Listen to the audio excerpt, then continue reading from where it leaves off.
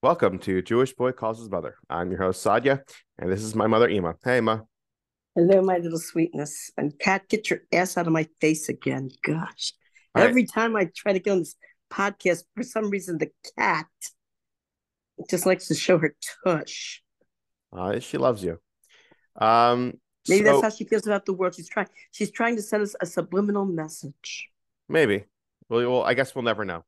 But the topic I wanted to talk about was, you know, were you growing up not religious, then becoming religious, and then becoming Lubavitch, and then focusing on, I Cat, guess, down. heterim, so to speak. Like you always wanted to take the hard way. You wanted to suffer in your Judaism.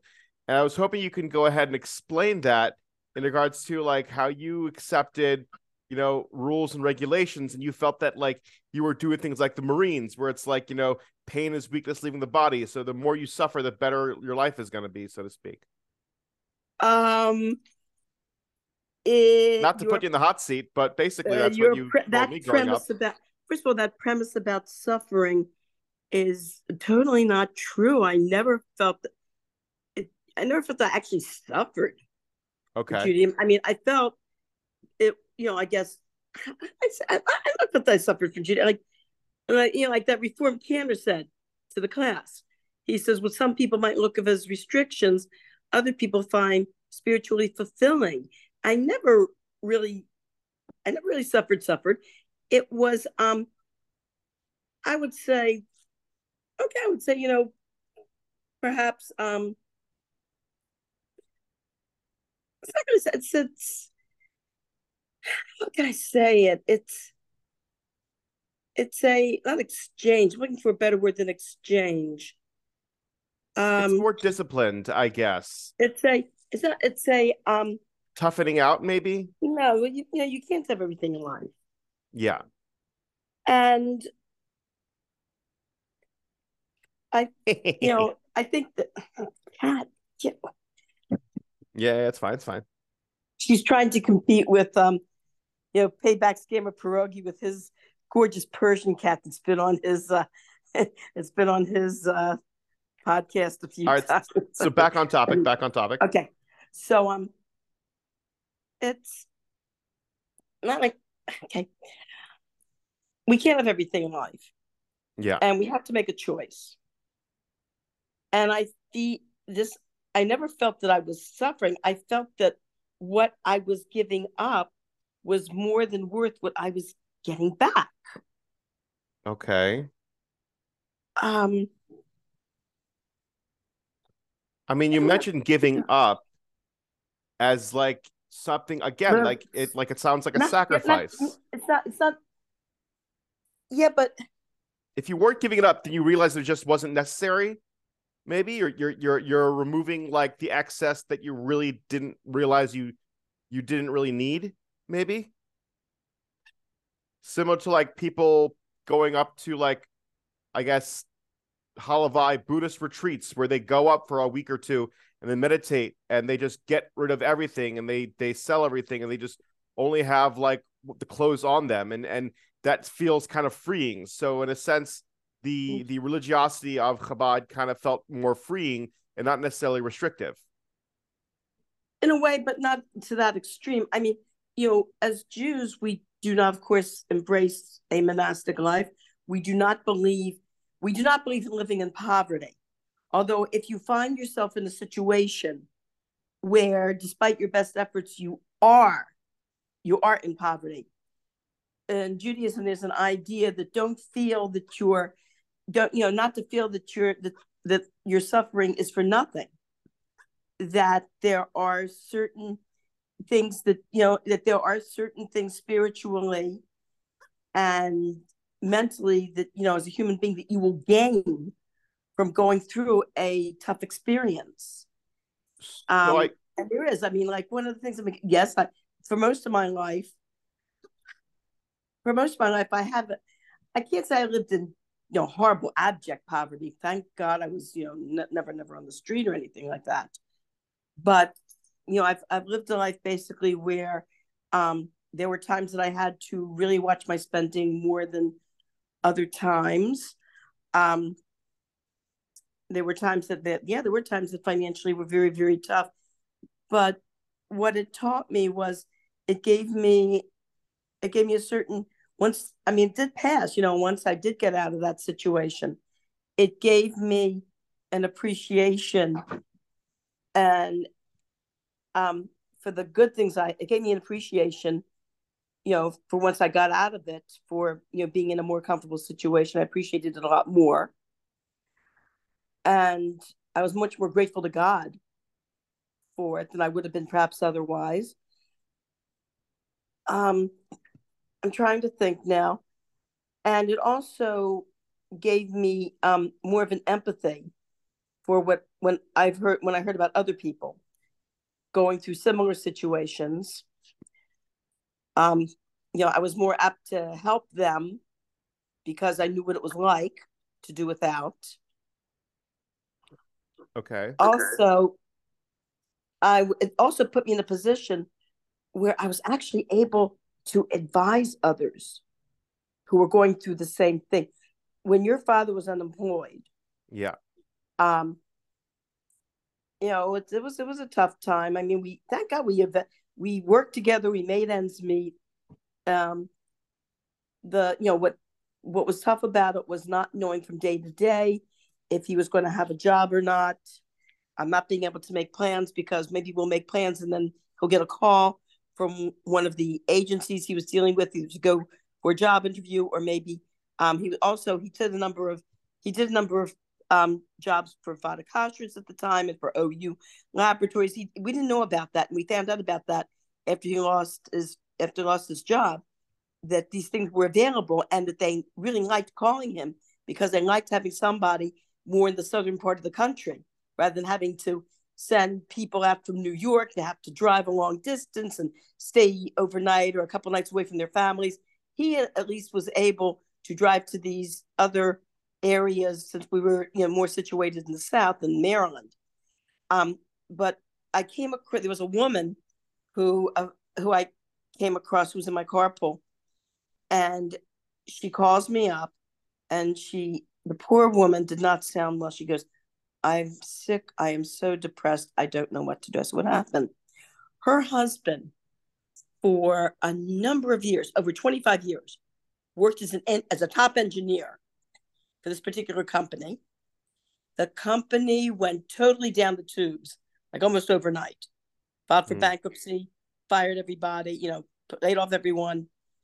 And this was a woman who never knew what it was like to do without. Never. Came from a upper middle class family. Never had to worry about finances at all. And suddenly she finds herself plunged into a situation where she suddenly has to really watch herself, watch her spending, worry about, how they're going to pay rent, how they're going to pay this, how they're going to pay that. And so she said, "I'm so sick. I'm so depressed. I don't know what to do." So I said to her, "Listen, let me give you some advice." I said, "I've been there, done that." I said, "Stop with the depression. Just stop it." I said, "Because if you become so depressed and mentally ill that you have to wind up being maybe institutionalized, or you wind up in a total catatonic state where you're not going to be there for your kids or your husband, what good that's going to do?" I said, "Because then, in addition to financial problems, now you've got marital and emotional problems. So do yourself a favor. When you have financial problems, keep them financial. Don't let it upset you. Don't let it get you sick. Just keep it financial. It's money." I said, "Tell me, do you have a degree? Do you have any training?" She said, "As a matter of fact," she said, "she does have a degree in psychology and counseling." And she says, "But she never really used it." I said, "Aha." I said, "Go to all the public school systems, apply for being a guidance counselor." I said, "Does your husband have any other talents besides being an engineer?" She says, "He loves construction and building. In fact," she said, "he repairs everything in the house. Any time they ever needed anything done in the house, any construction, any repairs, he did it. It's like his hobby. He loves it." I said, "Fine." I said, "Now this time was on Federal Hill in downtown Baltimore. At that time, they wanted to renovate the neighborhood. They wanted to gentrify the neighborhood. They had all these old houses on sale for only $1. Oh wow. And that time, this is during like the 1980s. I said you could buy as many houses you wanted, but you had to make the agreement you were going to renovate them. So she says, she goes, that's an idea. I spoke to her a couple months later. She was much better, had a smile on her face. I said, what's going on now? I said, you were right. She said, she got a job as a guidance counselor in Baltimore County Public Schools. Her husband bought up a bunch of houses and he loves what he's doing. He renovated them and he's renting them out. If there's any repairs to be done, he goes, he makes the repairs himself. He can do plumbing, he's a brilliant guy. He can do everything. And he says he loves what he's doing. That's He's not awesome. even thinking about looking to go back to work with another company. So I mean, that's a great story. We kind of got a little sidetracked because I had two other questions to ask you. One was, and I think we talked about this in the previous episode, but why did you choose Chabad over Breslov or Satmar or Yeshivish or any other labeled sect of Orthodox Judaism? You gave me an answer when I was younger. I'm curious to see if that answer has changed or you're Ooh. going to say something What else. did I tell you? I'll tell it to you after you answer the question. Okay. I knew immediately that certain groups were not for me. I knew immediately that you're more extreme, Breslov, Satmar, Belzer. I knew that those groups were too extreme for me. I just, especially Satmar.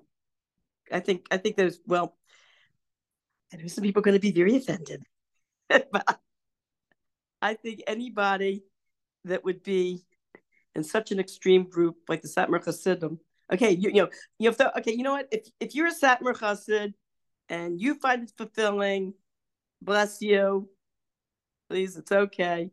If you find that spiritually fulfilling, if you find that that's your avenue to Yiras Shamayim, wonderful. But I just feel that I think people in those groups are a little on the edge. Not all of them, John. I mean, remember Rabbi Tal was Satmar, and he was an amazing person. He was an amazing person who attracted Jews from all walks of life to his synagogue, and to go to him for advice. He was a wonderful person who just the world's not filled with too much of these wonderful people. But when you think of like Natura Carta, you think of the stone throwers, the Shabbos stone throwers. Yeah. Not for me. No, I'm not an extremist like that. Oh, I did hear an interesting story on Rabbi Gordon's shiurim about that there was a whole group of people from the Natura Carta in the late 1950s, the ones that were throwing stones at the cars on Shabbos, who came to the Lubavitcher Rebbe, and they asked him, they wanted him to encourage Chabad to join them. They basically gave him an invitation. They wanted Chabad to join them. The Rebbe's answer to them was, tell me about one Jew that has decided to become Shomer Shabbos because you busted their windshield. Nice. And that just totally shut them up.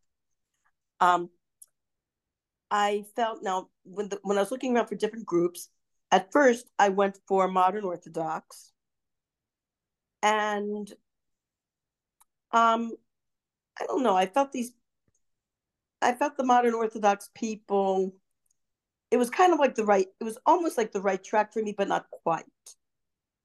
I felt that there were certain groups in Judaism, like the Karlbach group, where there was all this jumping and singing and kamandava and a lot of fun.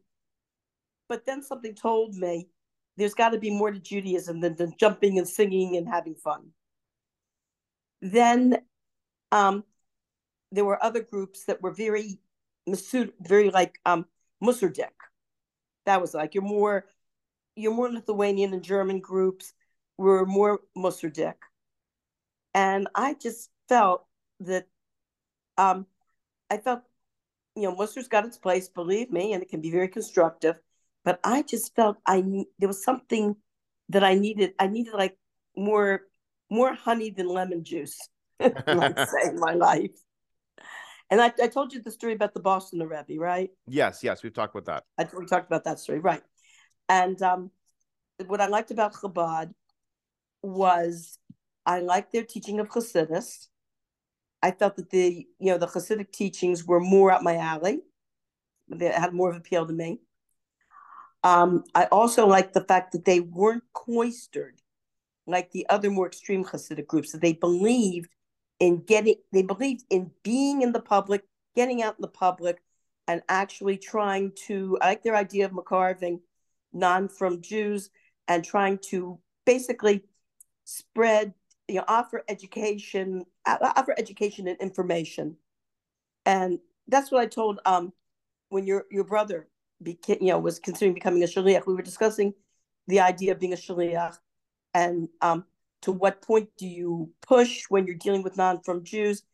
And I said to him, look, I said, as Chabadniks, as shaluchim, our job is to offer information and opportunities to those who want it. Yeah. And you offer somebody to come for Shabbos to have the opportunity to experience a real Orthodox Shabbos. You can offer them information that they're looking for. But if they don't, you can offer them the opportunity to put on tefillin. You can offer them a Shabbos candle. But if they say no, all right, that's certainly their choice, and we respect that. So my question then, I have a few questions in the comment. One of them was like, as you were talking, I realized, because I thought of this myself, why I daven, at Chabad and whatnot. I don't want to be the most religious person in the room. You know what I mean? Like, that's why for me, I used to daven at a modern Orthodox shul. It was near one of the places I worked, and I knew more than the rabbi.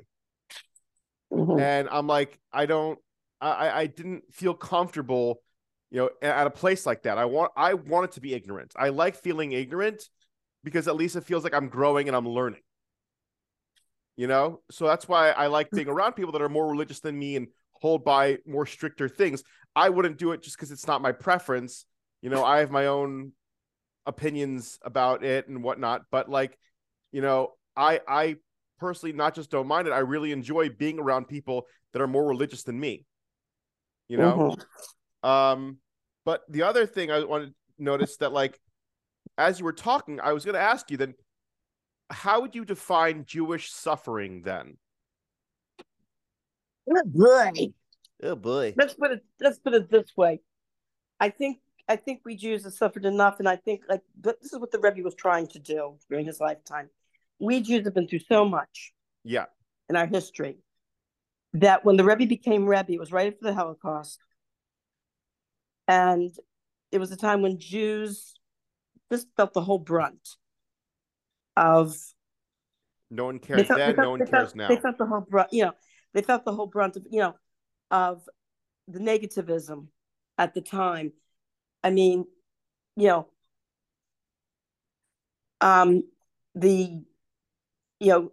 saying years ago, and the saying, in fact, when I remember hearing my mother saying this all the time too. You probably have heard stories about people who grew up in the 20s, 30s, 40s, 50s, saying that they heard this all the time from their parents and grandparents. Schwer zu sein a Yid, schwer zu sein a Yid, schwer zu sein a Yid.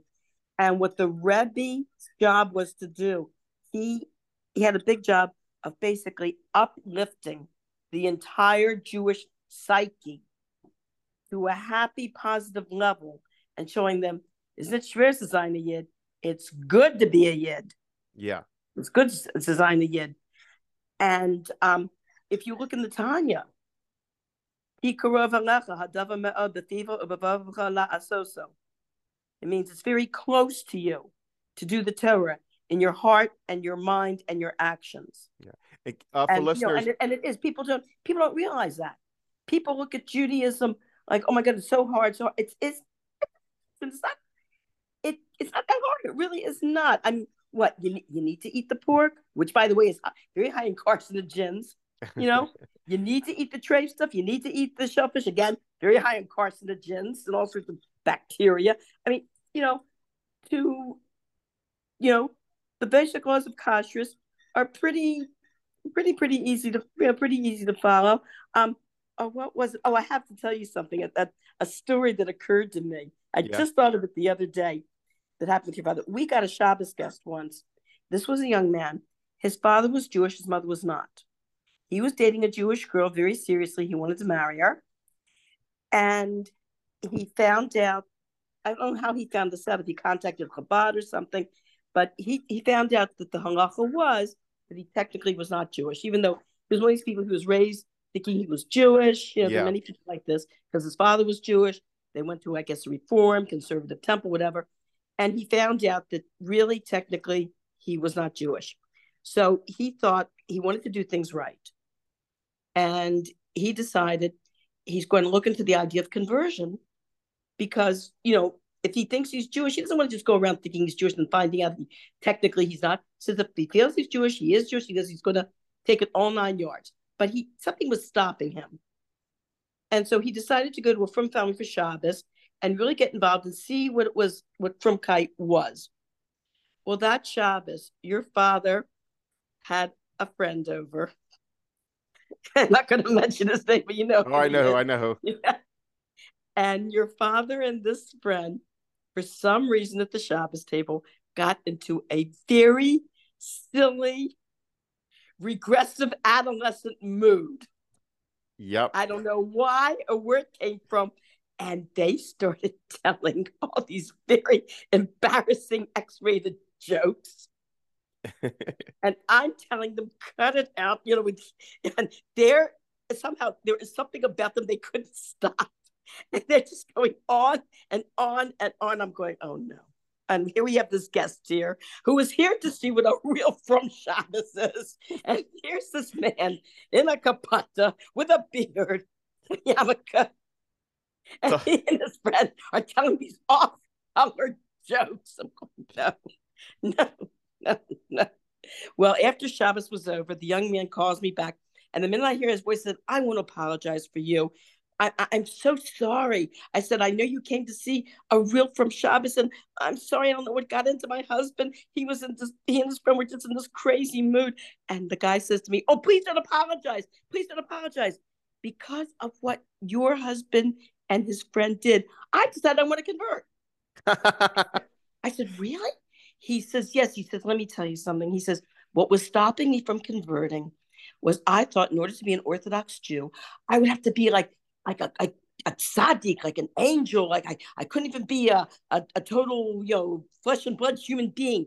But when I saw your husband, this kapata long beard, and his friend telling all these filthy jokes, he said, it made me realize I can be a human being and I can be from too. That's awesome. By the way, the answer when I asked you why you were Chabad, you said Chabad is like the Marines, and that you like it when you like it. Chabad is tough and strong, and they were like the army of Hashem. Therefore, you choose like Marines. So that's why you chose Chabad. And that was the answer you gave me when I was like, I think 16, 17. Yeah, I always felt that way about Chabad. I thought other groups look for Haturim. I call them sissy Haturim.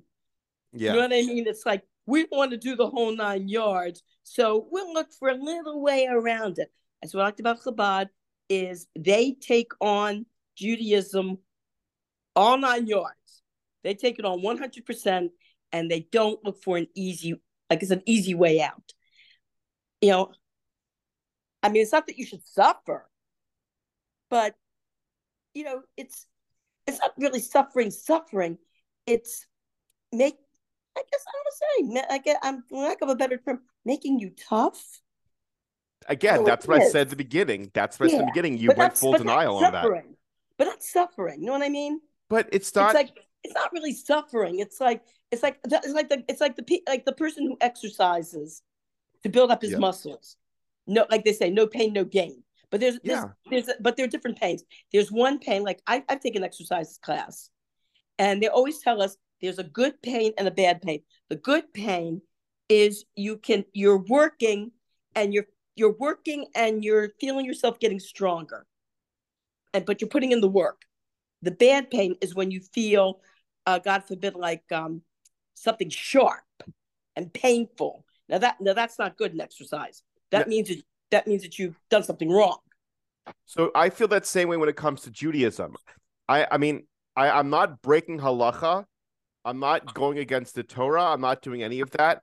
But for me, because I grew up in Orthodox home with Bali Tshuva parents, and then I went to Israel, and then I got my smicha in Israel, and then I started learning more and more about halacha and what is the right thing to do and all the right machshavas and things like that. I started realizing that the way I grew up and the way I was raised and the way I learned, there were a few things that were a little bit, off, and they had to be corrected. Well, I agree And with you on that. Yeah, and I find that too.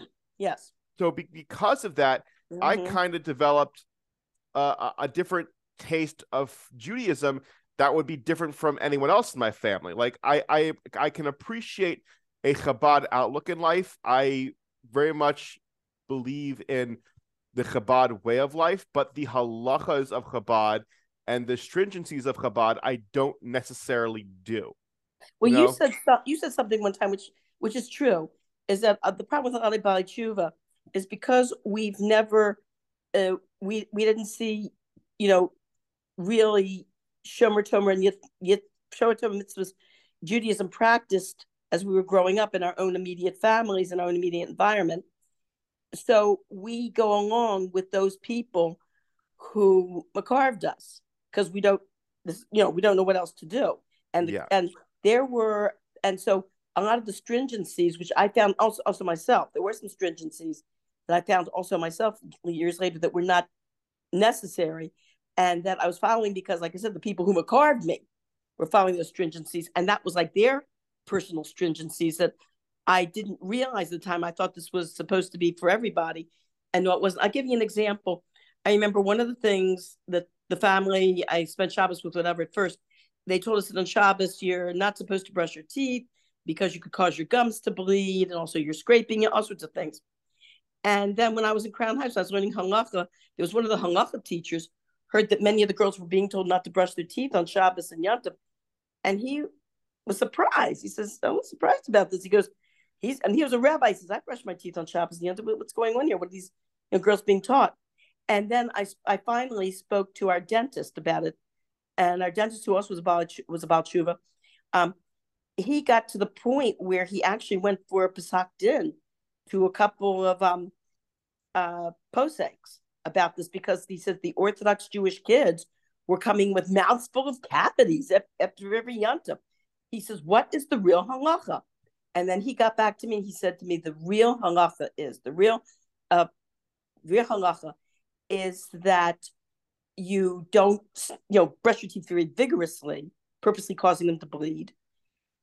You can brush them lightly, and you can even floss very lightly. Don't tear floss, but use one of those floss picks, those ones that are already, torn for you. There's little pick things. And he says there's a halacha against smearing, which is the toothpaste, but you can brush your teeth with mouthwash. You can Yes. floss, you can brush with mouthwash. And so then I started, doing that after I heard about this. So it's funny because I actually had a whole discussion with my friends. We had this like small kiddush club at shul, and at the kiddush club, I go ahead and I ask a random halacha question or minha question because I'm just curious, because I like thinking of well, this is what I know. What do other people think? And I asked them about brushing teeth. What's the deal? And what it is that you're not allowed to smooth something on Shabbos. That's why putting lotion on your hands is usser. That's why, with shoes and shoe polish on Shabbos is usser, because you are basically, smoothing. So you can't use a hard bristled brush. It needs to be a soft bristled, or sometimes they have these Shabbos brushes where they're it's plastic. It's Mm-hmm. plastic bristles. And what you do is you take watered down toothpaste or mouthwash, and that's what you do. And as long as you're like, you have to just avoid with your gut. You can't bleed on Shabbos. You can't make yourself bleed on Shabbos. So when it comes to flossing, you can't necessarily floss, at least from what I've learned, because when you're flossing, you're forcing a situation where you have a higher probability of bleeding, and it's best not to. So I don't floss on Shabbos, but I brush my teeth with a Shabbos toothbrush, and Mm-hmm. that's really what it is where it's just like, there's also being more stringent, you know, is something where it's like you for me it's like I grew up in a stringent household. As I got older, I took a very lenient approach to Judaism, but at one point I took such a lenient approach, I didn't even feel the sanctity of the mitzvah or the sanctity of the moment, and I felt like I had to like go back to a more stringent approach just so I can feel the Judaism.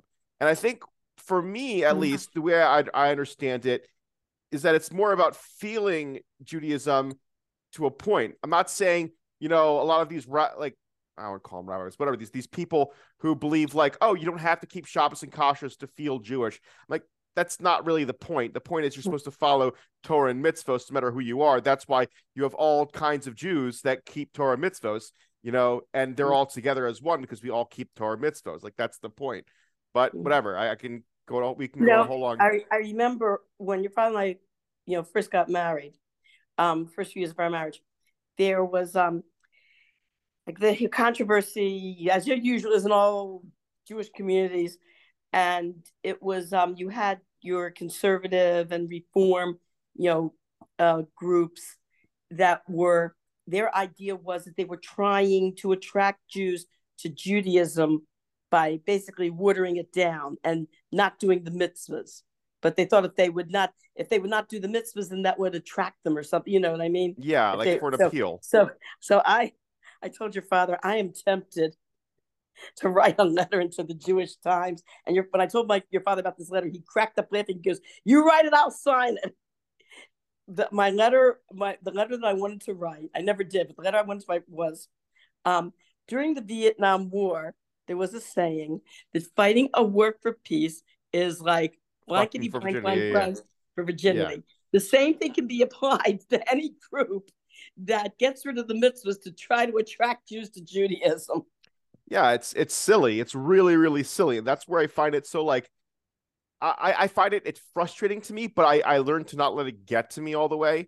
But for the sake of a podcast, I think amping things up and making things dramatic, I think is great for listeners. Um, but it's silly. It's really pointless and really silly. But adding to what I was saying, with being Shomer Torah mitzvos, within that world of Shomer Torah mitzvos, that's where the flavor comes in, where it's like how much stringency, how much leniency on what things exactly do you hold by, and you do that throughout a lifetime. Honestly, throughout a lifetime, you do that to go ahead and find yourself and define yourself in Judaism and figure out ways to do that, because these Torah mitzvahs are there to serve God, which is what we're supposed to do in the first place. So, But this is the purpose of a Rav. This is why you go to a Rav correct. for shilas, because they're supposed to be the experts. And even the Rav that you pick, you're supposed to like if you're supposed to pick, a Rav is supposed to consider all ramifications Mm-hmm. before posketing a shaila, and that includes where you are spiritually. That includes your environment, and he Yeah. takes he takes all this into consideration. Yeah, I mean that's why you're supposed to have a mashpia as well, like somebody that's supposed to be there looking out for you outside of your wife and your friends, that you could lean on, and then you speak to a rav to really poskin something, but you should be knowledgeable enough to obtain like a lower tier level of rabbinical ordination. I mean that's what I like about Chabad is how it's explained to me is that like in Chabad you go through the regular like yeshiva world, and when you're finishing up, at 18, your last part of like, I'm trying to find the right words for it, but whatever, the last part of the lower tier yeshiva, you then do a 2-year program of smicha, Mm-hmm. and you should have The a base low. measures, you mean? Yeah, Or base medrash, base but medrash, I yeah. think they call it zal, I think, or something like that. They Yeah. finish zal and they start 2 years of smicha, and after Mhm. smicha, and then you have your mashpia. Then it starts getting to this situation where it's like worst case scenario. Then you call a rav. Like you don't consult a rav right away because there are a lot of people. I remember speaking to somebody, and they were telling me how at the end, like at the end of the day, you really need to go ahead and consult a Rav, but they wouldn't even wait till the end of the day. They would do right away instead of consulting maybe a safer and figuring it out yourself and understanding it. They were so scared and had such little knowledge. They had to constantly be calling Rabbanim for like the Mhm. simplest things. And it's wasteful time on Well, actually, so many the levels. Lubavitch Rebbe, I remember when I was in New York in the 70s, spoke about that. And he preferred that when people were in doubt that they do go to a Rav. And he said there's nothing wrong with that. In fact, what concerned him at the time was that you had a lot of people who, I hate to say, but felt the way what you just said, that they would consult a book first, they would think about it, then they would try. You had a lot of people that were avoiding calling the Rebbeim, and the Rebbe said this was not good. He said there's nothing wrong in consulting the Rebbeim as often as you feel you need to do. He says this is what they did. This is their job. This is what But they're supposed to do. he also said it is important for men to get their smicha so they don't have to constantly consult a rav. I literally just read this like I think like a month ago, where it was like the Rebbe strictly said to get smicha because they didn't want to have this constant questioning thing. You should have a knowledge. You should have a background. You should know what's going on. Yeah, but there's also you also need a background to be able to know how to ask your child to begin with. Again, that's That's back to the important too. smicha thing. If I have smicha, Yeah. I know what kind of question to ask. Like I got consulted where I had to. I normally ask a friend of mine who's more knowledgeable in things than I am. I ask him, and if he doesn't know, then I ask like a guy above him. And I had this one shiloh last week about like the certain situations on Shabbos, and I had a shiloh about Shabbos, and like I was able to speak and discuss and say the points that were necessary in order for the Rav to understand what I'm saying so he can give me the right answer. Because what happens a lot of times is that you'll have somebody not know how to talk to a rabbi, say a bunch of unnecessary extra information. The rabbi starts getting confused, being like, wait, what is he saying? And then they get into this whole long spiral, and the rabbi hopefully will give the right answer, but sometimes we'll give like an answer that other people will be like, I don't understand. And then it's just like, well, yeah, because the guy who was asking the question didn't really understand what was going on in the first place and didn't know how to ask. Exactly. You really have to know how to ask a question. That's the other point. I remember one time that there was this in the dormitory we were doing like these skits for Saturday night entertainment. So one of the girls does the skit where she pretends she's calling. It was Rabbi Azdaba is one of the big. I think he still is. I think he's still around. I think it's still big Pusky in Crown Heights. So she pretends she's on the phone with him, and she says, "So Rabbi Azdaba, listen. After I had some miso soup, I had some," and she goes into all these technical, like quinoa and all these at the time like macrobiotic herbs and everything. And then she says, so what should I, so she said, so what should I what bracha should I make, what bracha achrona should I make? And then there's pause and she goes, what do you mean you don't know? It's cute. Yeah, so I guess what it really boils down to is you have to know what you're doing. And if you don't know, that's okay. But you have to ask somebody else. That's why it's important to have a mashpia. It's important to have someone, that's knowledgeable and everything, or not everything, but knowledgeable enough to help guide you, that knows more than you, that can help you understand what's going on. And it's very frustrating because like we're about to end, but like you really got to be careful with who you talk to, what you do, and all of that as well. All right.